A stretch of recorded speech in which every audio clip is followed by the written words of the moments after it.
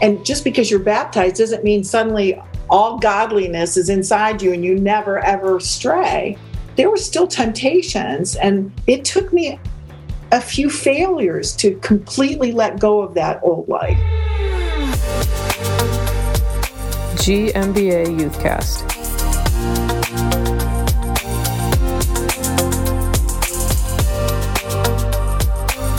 How do you embrace the change that God is working in your heart while still remaining true to who you are? Especially when your friends and family aren't all on board. Today on Youthcast, Sister Darlene and Yanni, joined by her husband, Brother Joe, shares how she faced this exact dilemma and how she learned to embrace the best, most authentic version of who God made her to be. So, Sister Darlene, thank you for being our guest. And just to give a little background, before you met Joe and really started to understand God's plan for your life, you were pursuing acting pretty seriously as like your career choice. So can you kind of explain where that dream came from? And, you know, by the time you're in your late teens, where are you on that path? So I grew up in a house of 5 daughters, all just a year or two apart. And we were very theatrical. We put on plays and shows for the neighborhood. We, all played musical instruments. We were all in the performing arts. That's just how we were raised. And so I was in a lot of the high school shows, and people expected big things from me. And so I auditioned to go to a place called the American Academy of Dramatic Art in New York City. And it's a pretty famous place to study theater. People like Al Pacino and others have gone there.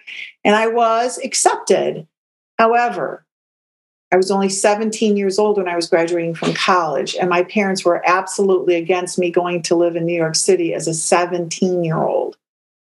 So they said, no, go to college, and go to college for a year and then see if you still want to follow your dream and become an actress. So I went to Michigan State University instead of going to New York to study acting. And what are you studying, and how is that going? I'm studying theater arts, and I quickly found out that even though I went to a Class A big high school with 600 graduates, I was a big fish in a little pond. But at Michigan State, I was a little fish in a big pond. I realized that a lot of people had talent. I wasn't certainly the only one by any stretch of the imagination, and it was discouraging. And I think during that time, I got involved with a boy that was also in theater, but it was a very unhealthy relationship. I was a little bit prone to just being depressed. Things weren't turning out the way I liked. I wasn't going to New York to be a star. I stopped taking theater classes.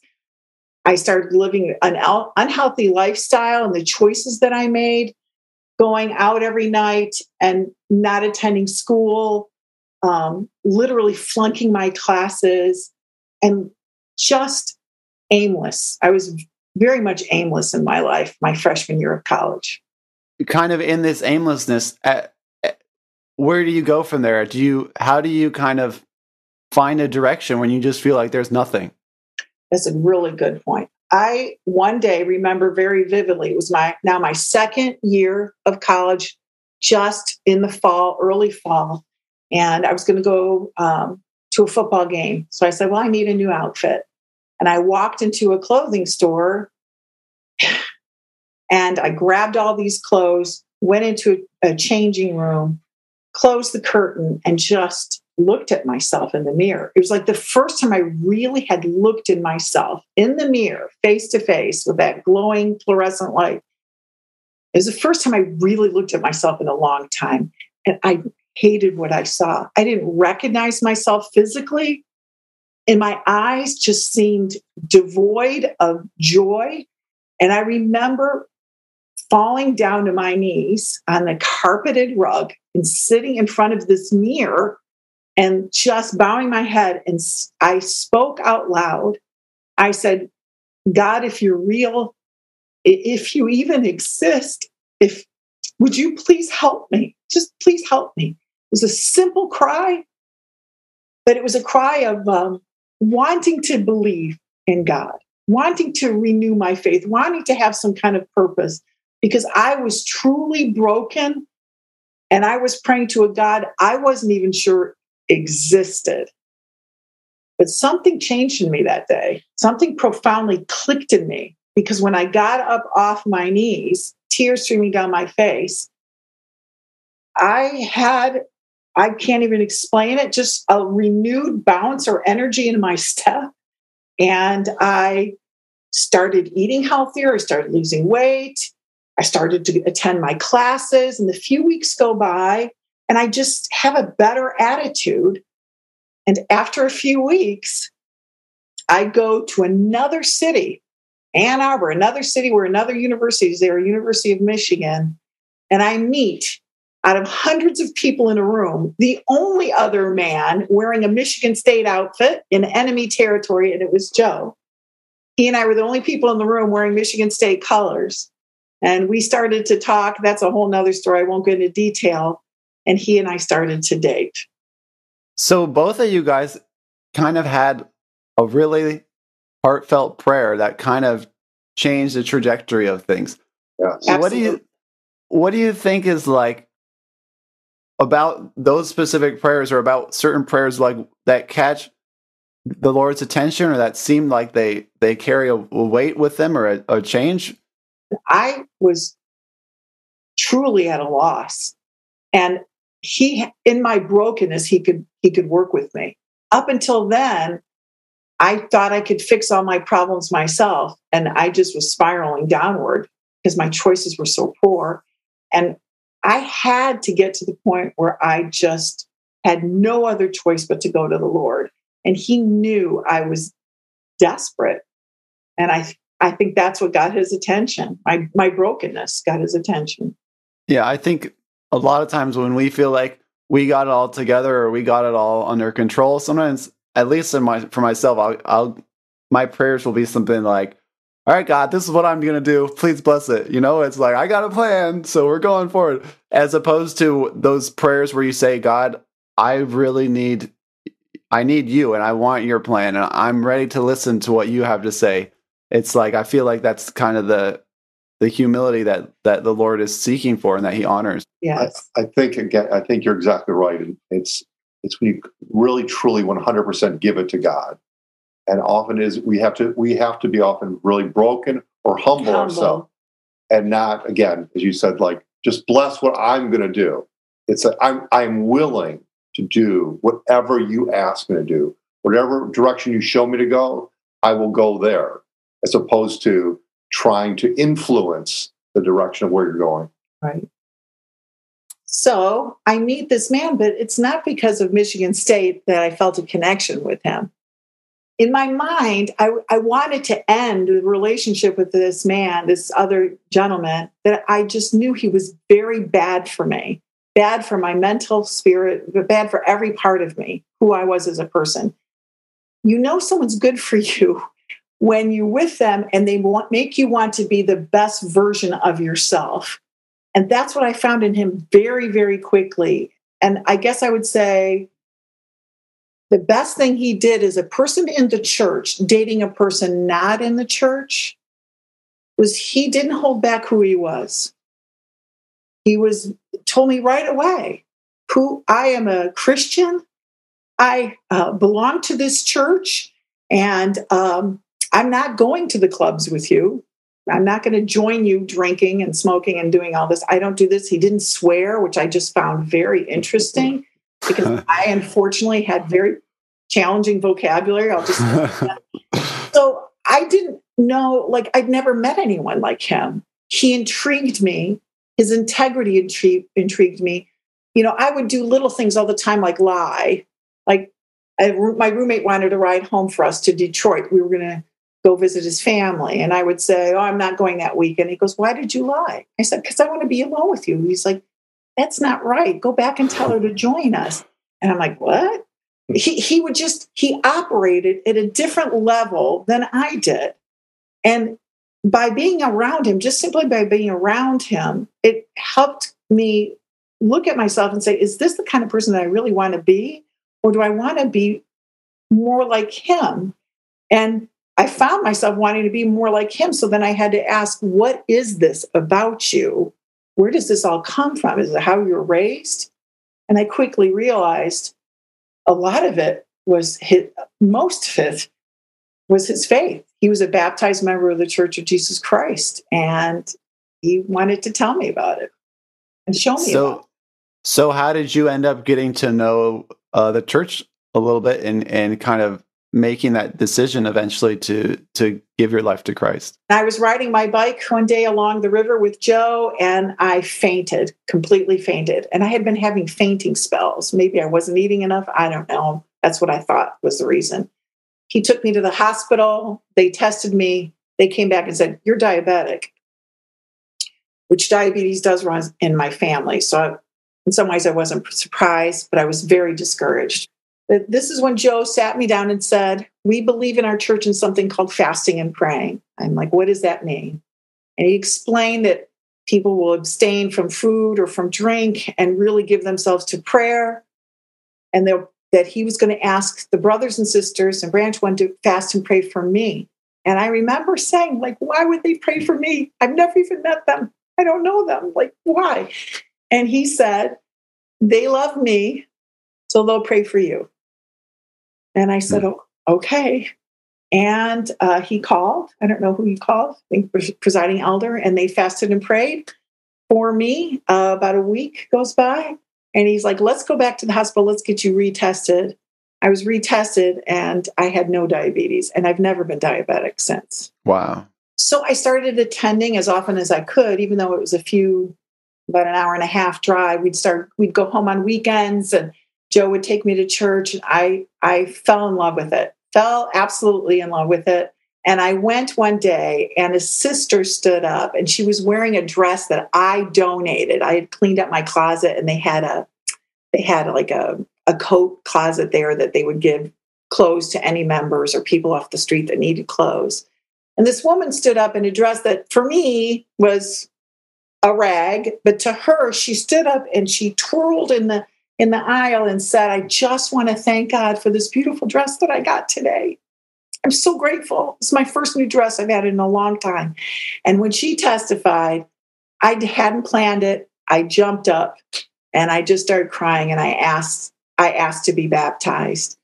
And as we were driving to the river, I was looking out the window, and again, the Lord spoke to my spirit, and he reminded me that 5 years earlier, I was hit by a car, and I was in the hospital for 2 weeks. And he said, "I saved your life that day so I could save your soul today." Wow. And so I was baptized 1 year after meeting Joe, meeting his family, meeting the family of God, and coming to church. And I loved it, and I embraced it very quickly. I will tell you, there was a lot of challenges with my family. They thought that I would join something that they were very uncertain about. And they questioned it all the time. And they made my life difficult for me. They would challenge me. Like, they would make me do jobs, and my other sisters would be sitting there. And if I argued back with them, they'd say, "Oh, well, that's not very Christian." They were constantly pushing my buttons to see if I would react. They wanted to know if this newfound faith of mine was real. And I remember my dad, who I was particularly close to, he sat me down and he said, "I like the old Darlene better than this one." He liked the one that cursed and told bawdy jokes and was, not a person of integrity. I think my change made my family uncomfortable. And possibly, if I'm honest, maybe I tried too hard the other way to show that I was serious about this. So they felt like I had lost a little bit of who I was. So I would say, in all honesty, as coming from outside the church to inside the church, it took me a while to find my grounding and to find out that I could be who God made me. The talents or gifts that God used me, I can use those. I can be who I was meant to be, but a better version than who I was before.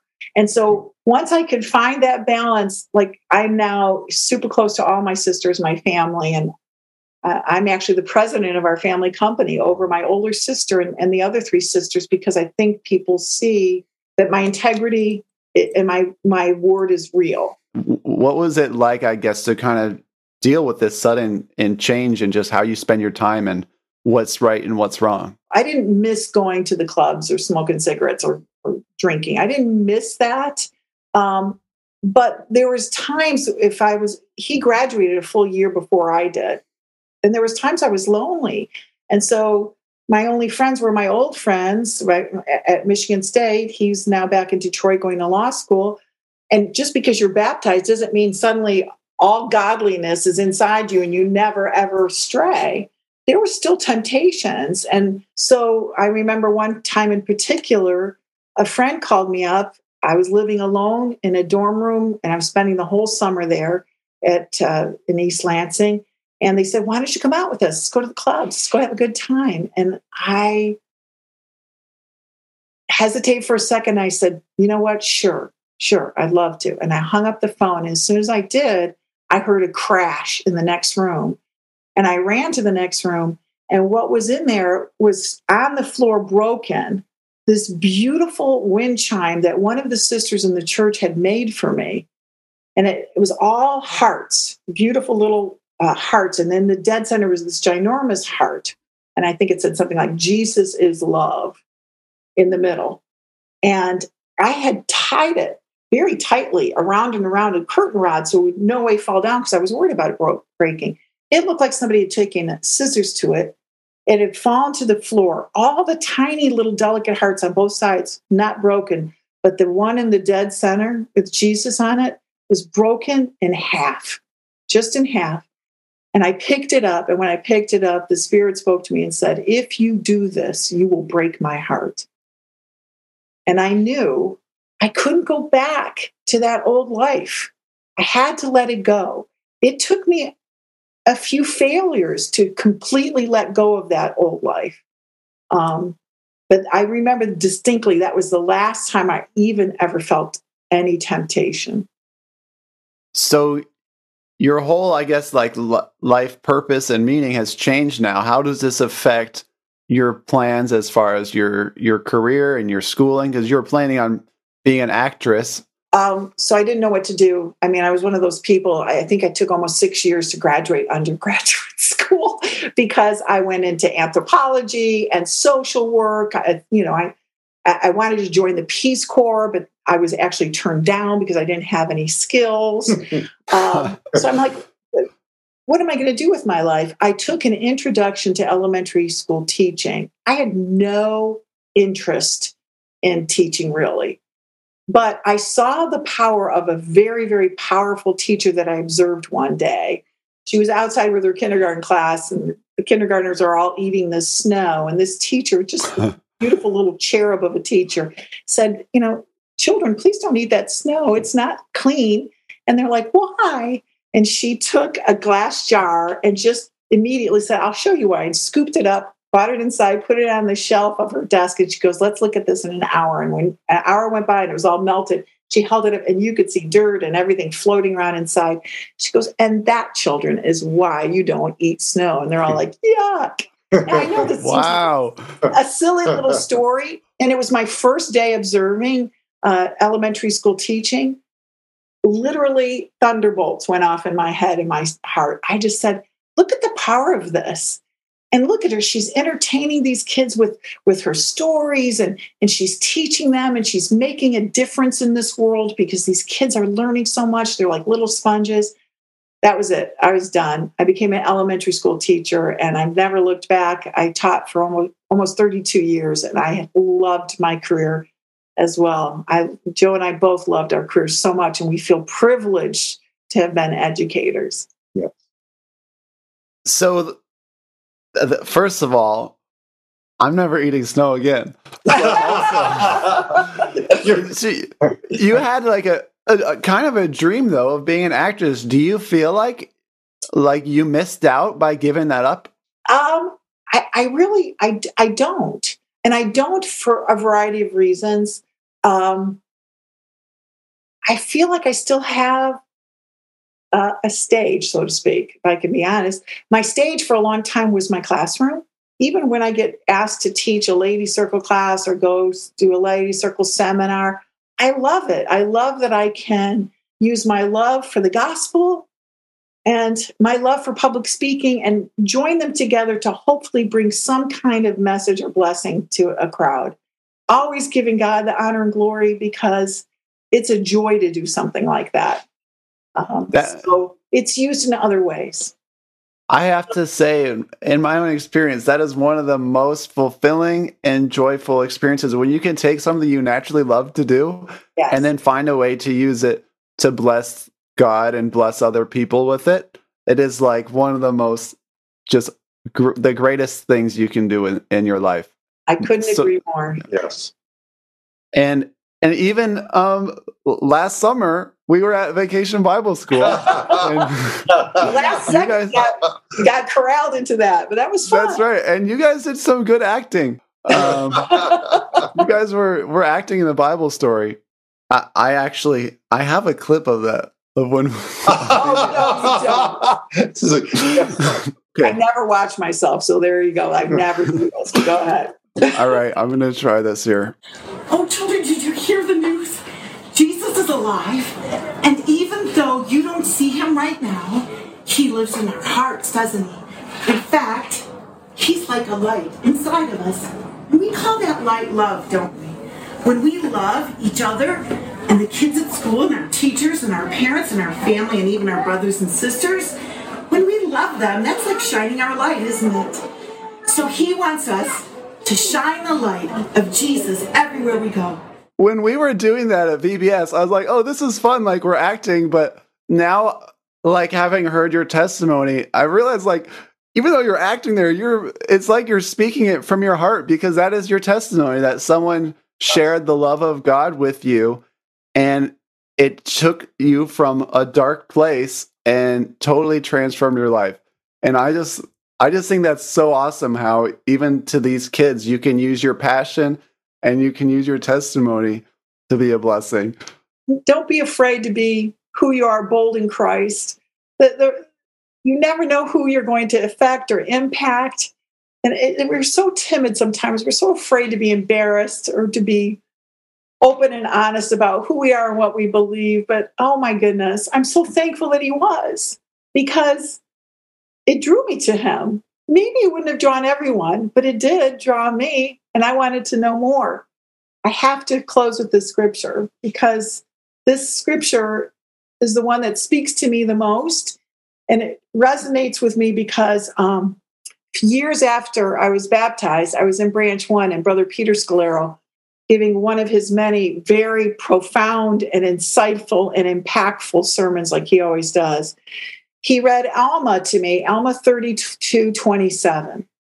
And when he read it, it was I immediately was taken back to me being in that clothing store, kneeling on the floor, because it says this: "Behold, if you will awake and arouse your faculties, even to an experiment upon my words, exercise just a particle of faith, even if you can no more than desire to believe." And that's where I was. I just desired to believe.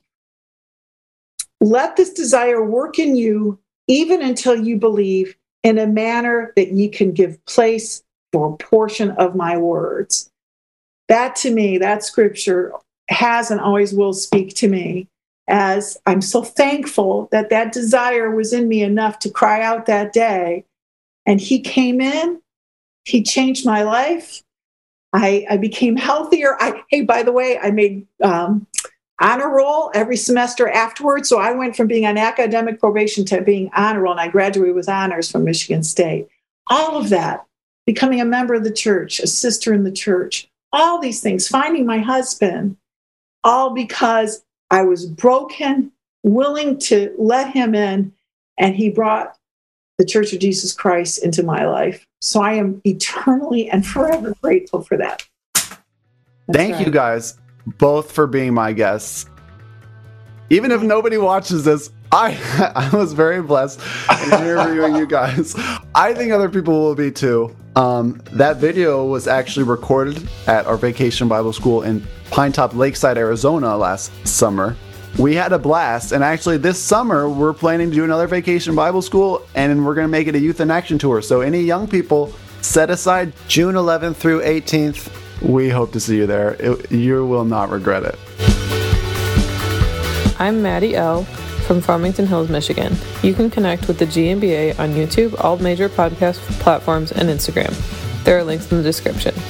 Make sure to like and subscribe, leave a comment, and share this with someone you know. Thank you.